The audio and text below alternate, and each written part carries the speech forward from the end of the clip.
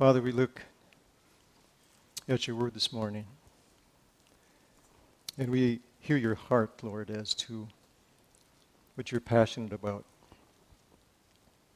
your church and your people. And so we ask, Lord, that you'd open our hearts and prepare us for the Spirit's work on us and on our church and in our community and in our world. So we give you this. In your name we pray. Amen.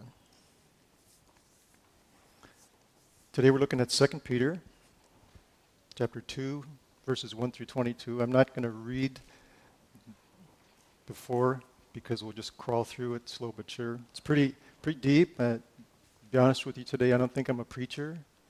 It's more like prophet language, so pray as I preach too. You probably heard the news this past week that President Donald Trump has decided that the people of the United States will be allowed to buy prescription drugs from Canada. And the exorbitant costs down in the U.S. make it deemable, but he just decided we're going to do that. And of course, once the announcement was made, all sorts of waves of responses in the media, both good and bad, from both sides of the border. And what I thought when I first heard it was this story, this event may well just be another piece of fake news, so to speak. We hear that phrase, fake news, quite often in these days.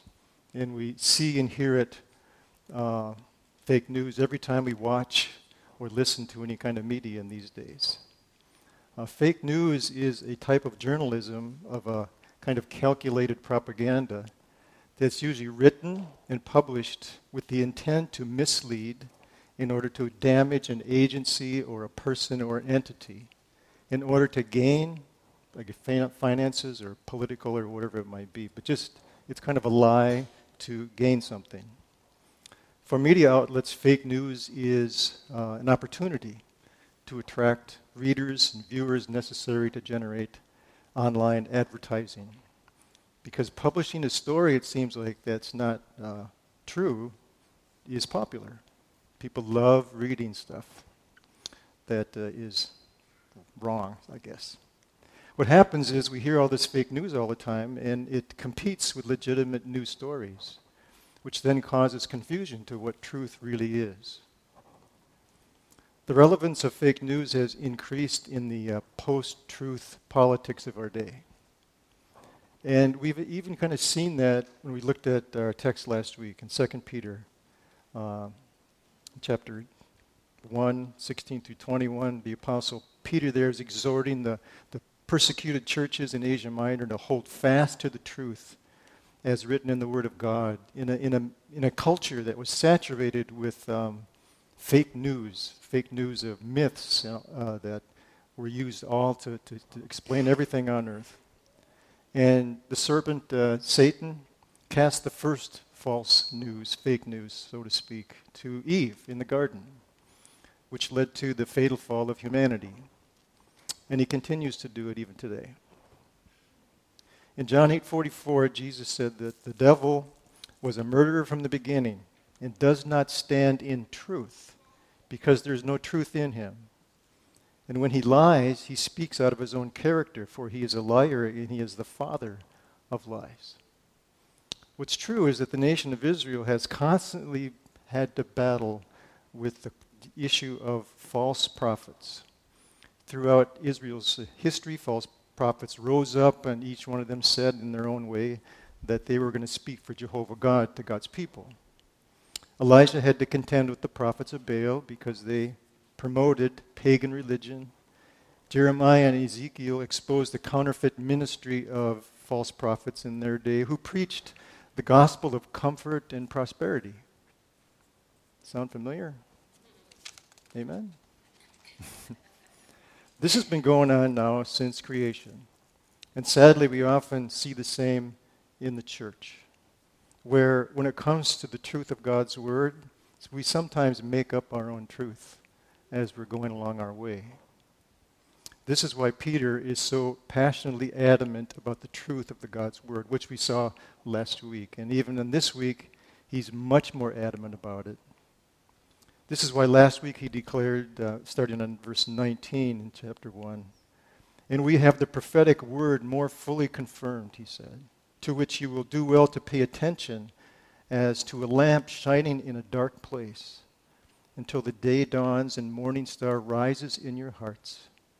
Knowing this, first of all, that no prophecy of Scripture comes from someone's own interpretation. For no prophecy has ever produced by the will of man, but men spoke from God as they were carried along by the Holy Spirit."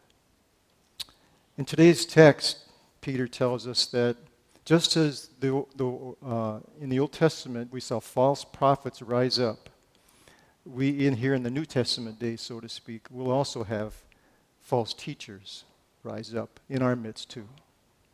And he starts by telling us by the first 3 verses in chapter 2 here. He says, "But false prophets also arose among the people, just as there will be false teachers among you." Right away he's telling us this. "Who will secretly bring in destructive heresies, even denying the master who bought them, bringing upon themselves swift destruction. And many will follow their sensuality. Because of them the way of truth will be blasphemed. And in their greed they will exploit you with false words. Their condemnation from long ago is not idle, and their destruction is not asleep." So as we begin, know that when the Bible talks about false prophets or false teachers, or what Jesus would call wolves, it is generally speaking about anyone and everyone who tries to influence and deceive and exploit people for their own selfish gain. In the context of Peter writing to the churches, he is then speaking of anyone and everyone in the church who tries to influence, deceive, or exploit people in the church for their own selfish gain. So in order to warn us, Peter wants us to know what false teachers look like. So in order to warn us, Peter presents in what I just read 4 common traits that we see in false teachers. And the first one is deception.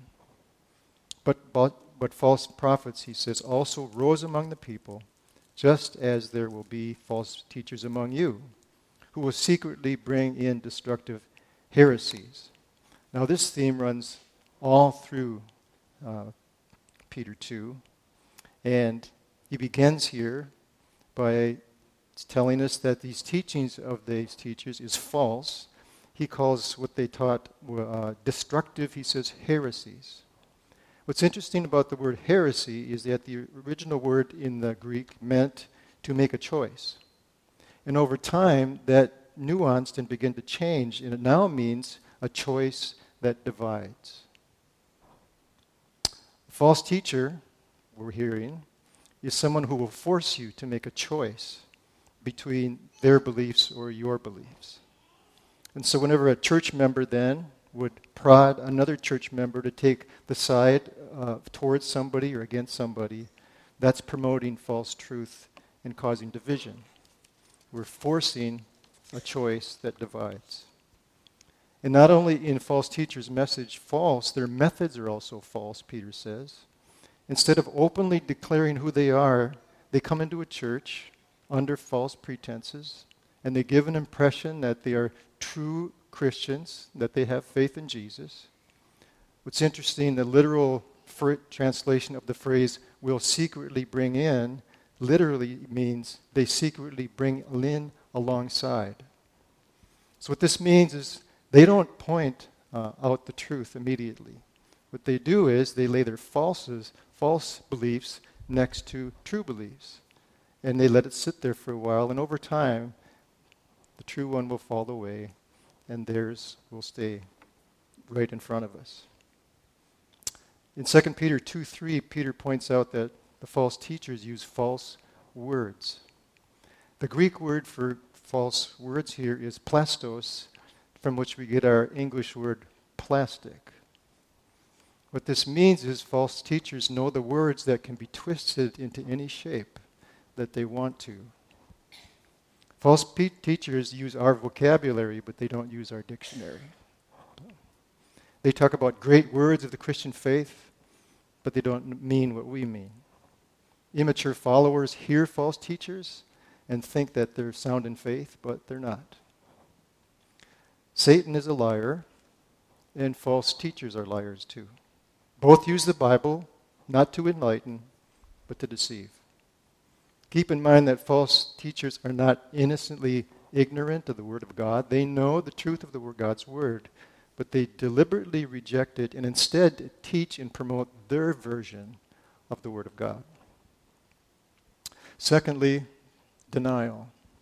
Even denying the master who brought them, bringing upon themselves swift destruction. False teachers are better known for what they deny rather than what they believe.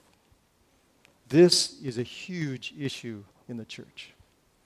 False teachers call themselves Christians, and though they often talk about what Jesus taught, they deny the master because they will not submit themselves to Jesus' teachings.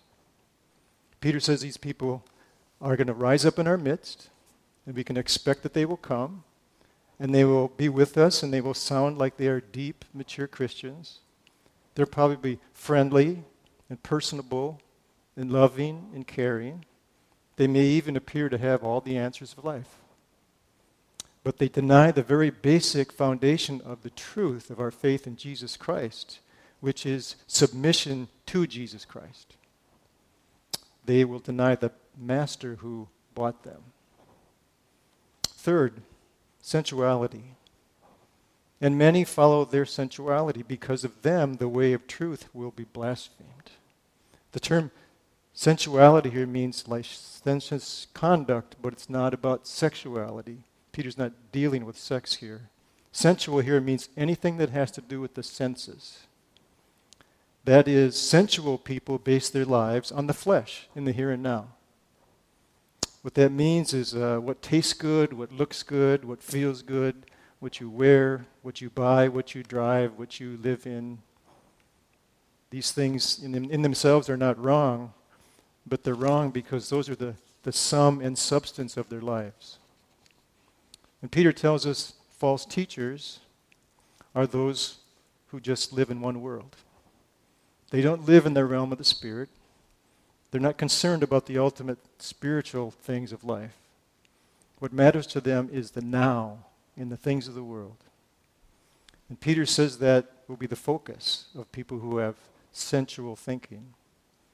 And many will follow these people because they'll be very attractive in the philosophy they have in life. Many will be turned on to the sensuality of false teachers. What's worse, though, they'll be turned off from Christianity. Fourth, greed. And in their greed, they will exploit you with false words. Their condemnation from long ago is not idle, and their destruction is not asleep. Greed drives false teachers as well. They exploit believers with their false words for the sake of material gain or relational gain or whatever it might be. So they might usually, these folks teach prosperity, and those who love the world just love prosperity. But greedy false teachers throughout history have been marked with sexual sin, lust for money, and dishonesty. False teachers are also greedy for attention, and they will do so by exploiting people's hunger for God, because all of us was born with a hunger for God. But by teaching and preaching a therapeutic gospel, they will draw people to themselves, which promises to bind the broken and heal the hurting. Their condemnation, Peter says, their condemnation from long ago is not idle, and their destruction is not asleep. What he means here is long ago, before these words were written, Moses declared that false prophets should be judged. And in Deuteronomy 13:10, Moses declared that punishment should be, you shall stone him to death with stones, because he has sought to draw you away from the Lord your God. Now the Apostle Peter's not really advocating stoning in these days. God takes care of those things now. What Peter is saying is that God will judge false teachers who deceptively cause divisions, who do not submit themselves to Jesus Christ, who live their lives for themselves in this world, and who are greedy for money and attention. Their condemnation is not idle, and their destruction not asleep. Next, in verses 4 through 10, Peter documents this principle with detailed arguments, providing God's definite judgment on false teachers. And he uses examples from the Old Testament. And the first example is fallen angels in verse 4. For if God did not spare angels when they sinned, but cast them into hell and committed them to chains of gloomy darkness, be kept until judgment. So what he's saying here is, if God has eternally condemned the sinful angels, then how much more certainly will he condemn false teachers of God's word?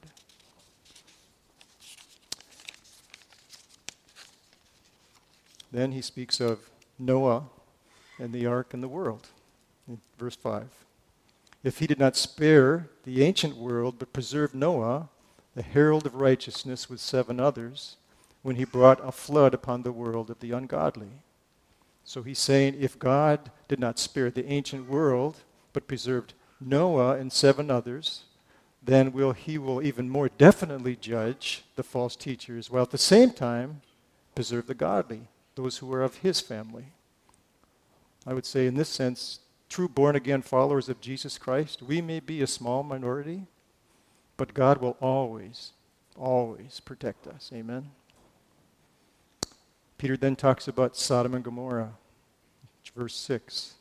If by turning the cities of Sodom and Gomorrah to ashes, he condemned them to extinction, making them an example of what is going to happen to the ungodly. Peter is saying, if God condemned Sodom and Gomorrah, how then much more certain is that he will also protect the godly, but condemn the false teachers and the ungodly. Then he speaks of Lot in verses 7 and 8.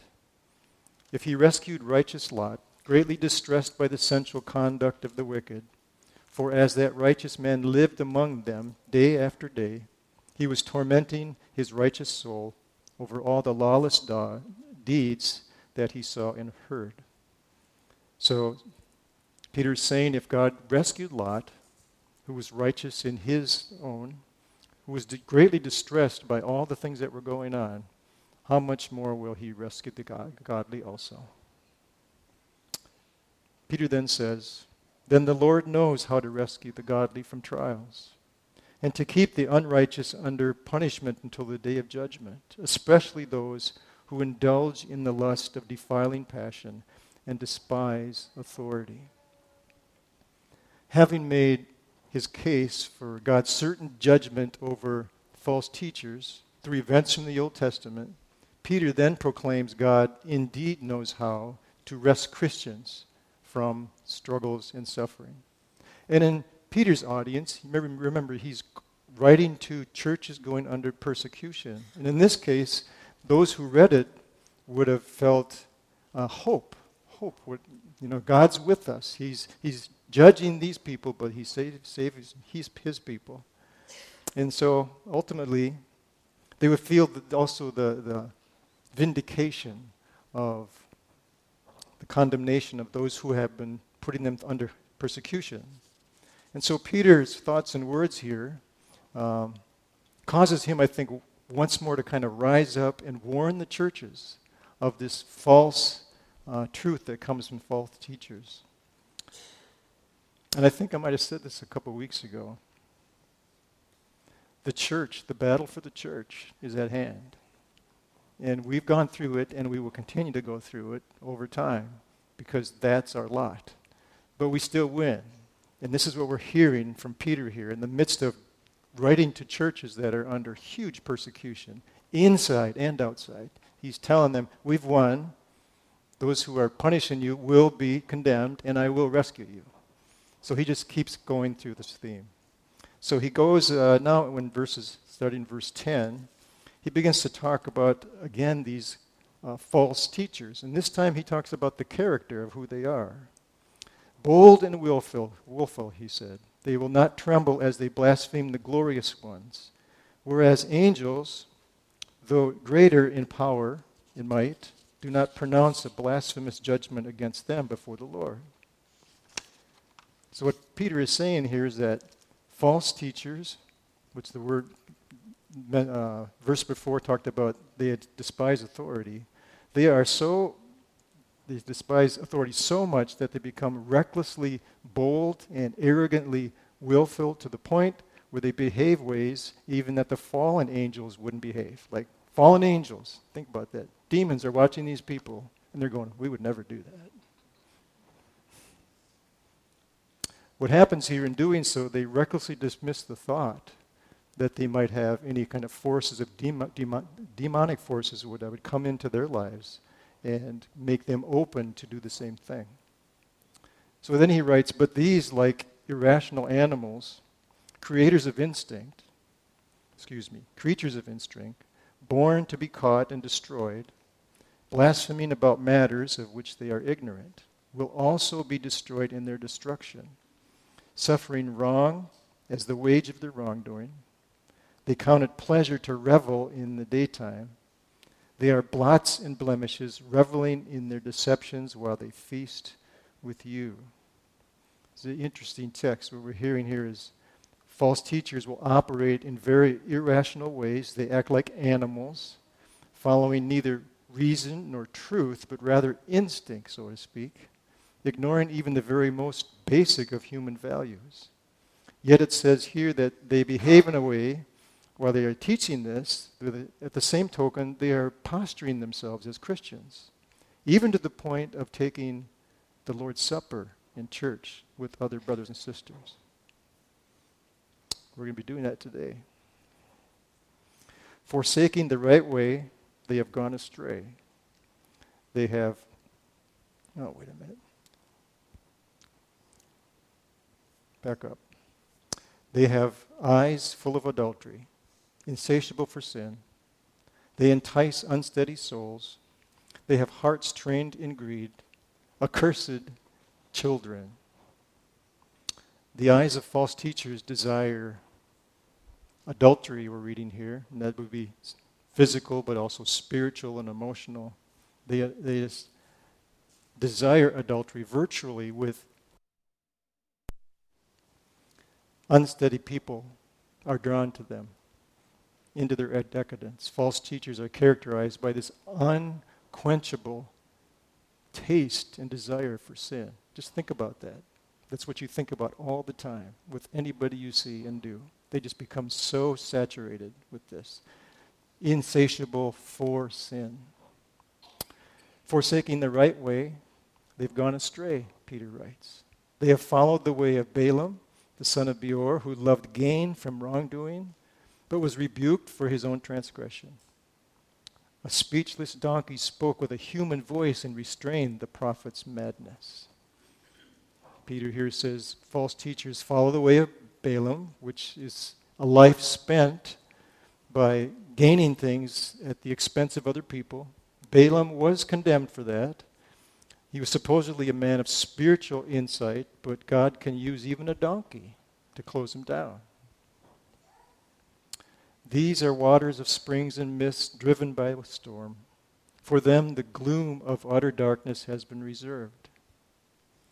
Peter reveals here the extreme importance of dealing with false teachers in the church by reminding us again about the deadly influence that false teachers have on a church. They are waterless springs in that they promise spiritual refreshment, but instead they give us just a mist by the wind, sowing confusion and division, devoid of any kind of kingdom value.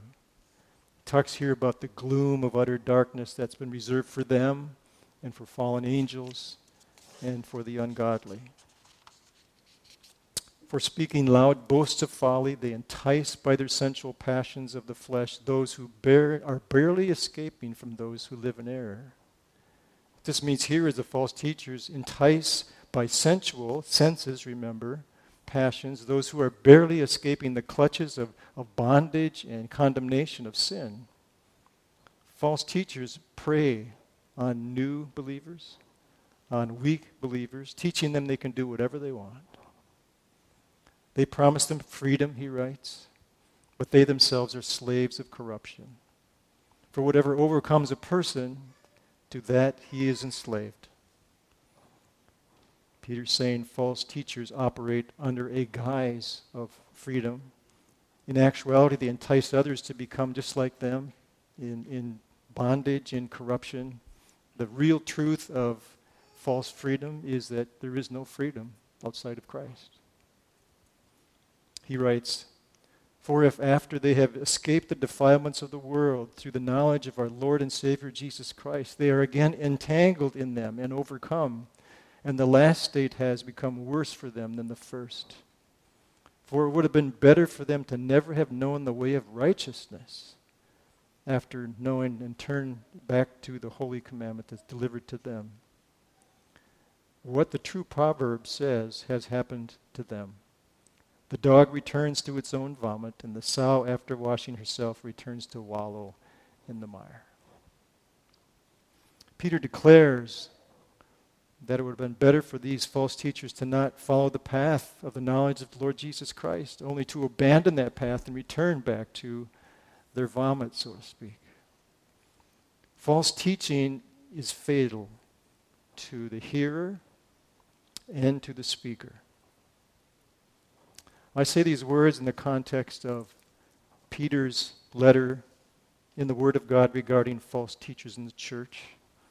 And I say these words also in the context of the news last month that a pastor named John Harris, evangelical Christian author, conference speaker, longtime pastor at Covenant Life Church, has told us just a couple weeks ago that he's separated from his wife. He's disavowed his books. He's announced that he is no longer a Christian. I also say these words in the context of all the conflicts and divisions that occur in churches around the world, and the conflicts and divisions that we went through a couple years ago. The truth of God's Word, brothers and sisters, is this: no one is immune from being taken in by a false teacher. No one. And no one is immune to becoming a false teacher. And no one is immune to being taken in by the teaching of a false and fake gospel. Our only hope, our only help, Peter tells us here, is our submission to Jesus Christ and the truth of the Word of God. That's it. That's all. And that's everything. Jesus tells us this in John 15, 7 and 8, when he declared, "If you abide in me, if you submit to me, and my words abide to you, and my truth of God's Word, ask whatever you wish, and it will be done for you. By this is my Father is glorified, in that you bear much fruit, and so prove to be my disciples." And all God's people said, amen. Father, we listen to these words today, and these are harsh and hard. We think about condemnation and false teachers and all these things, Lord, in the spiritual war that we go through every moment of every day. And we thank you, Lord, for warning us, for enlightening us. Help us by your Spirit to, in the midst of all of our busyness and even in the midst of trying to walk a straight line along down your path, we need your help. We need by your Spirit, Lord, for you to open our hearts to submit ourselves to you, Jesus. And also, Lord, to fall in love and be saturated with the truth of your word in a world that is a lot of fake stuff around. And sadly, it's in the church. Sadly, it's in life. But by your Spirit, we ask, and we lift ourselves up to you, and to help us. Help us not to be prideful and think that we can take care of it. Help us, Lord, to receive it and stay on that same path. But most of all, Lord, we pray that you would do it in a way that would give you glory and give us great joy. And we pray these things in your precious name. Amen. Amen.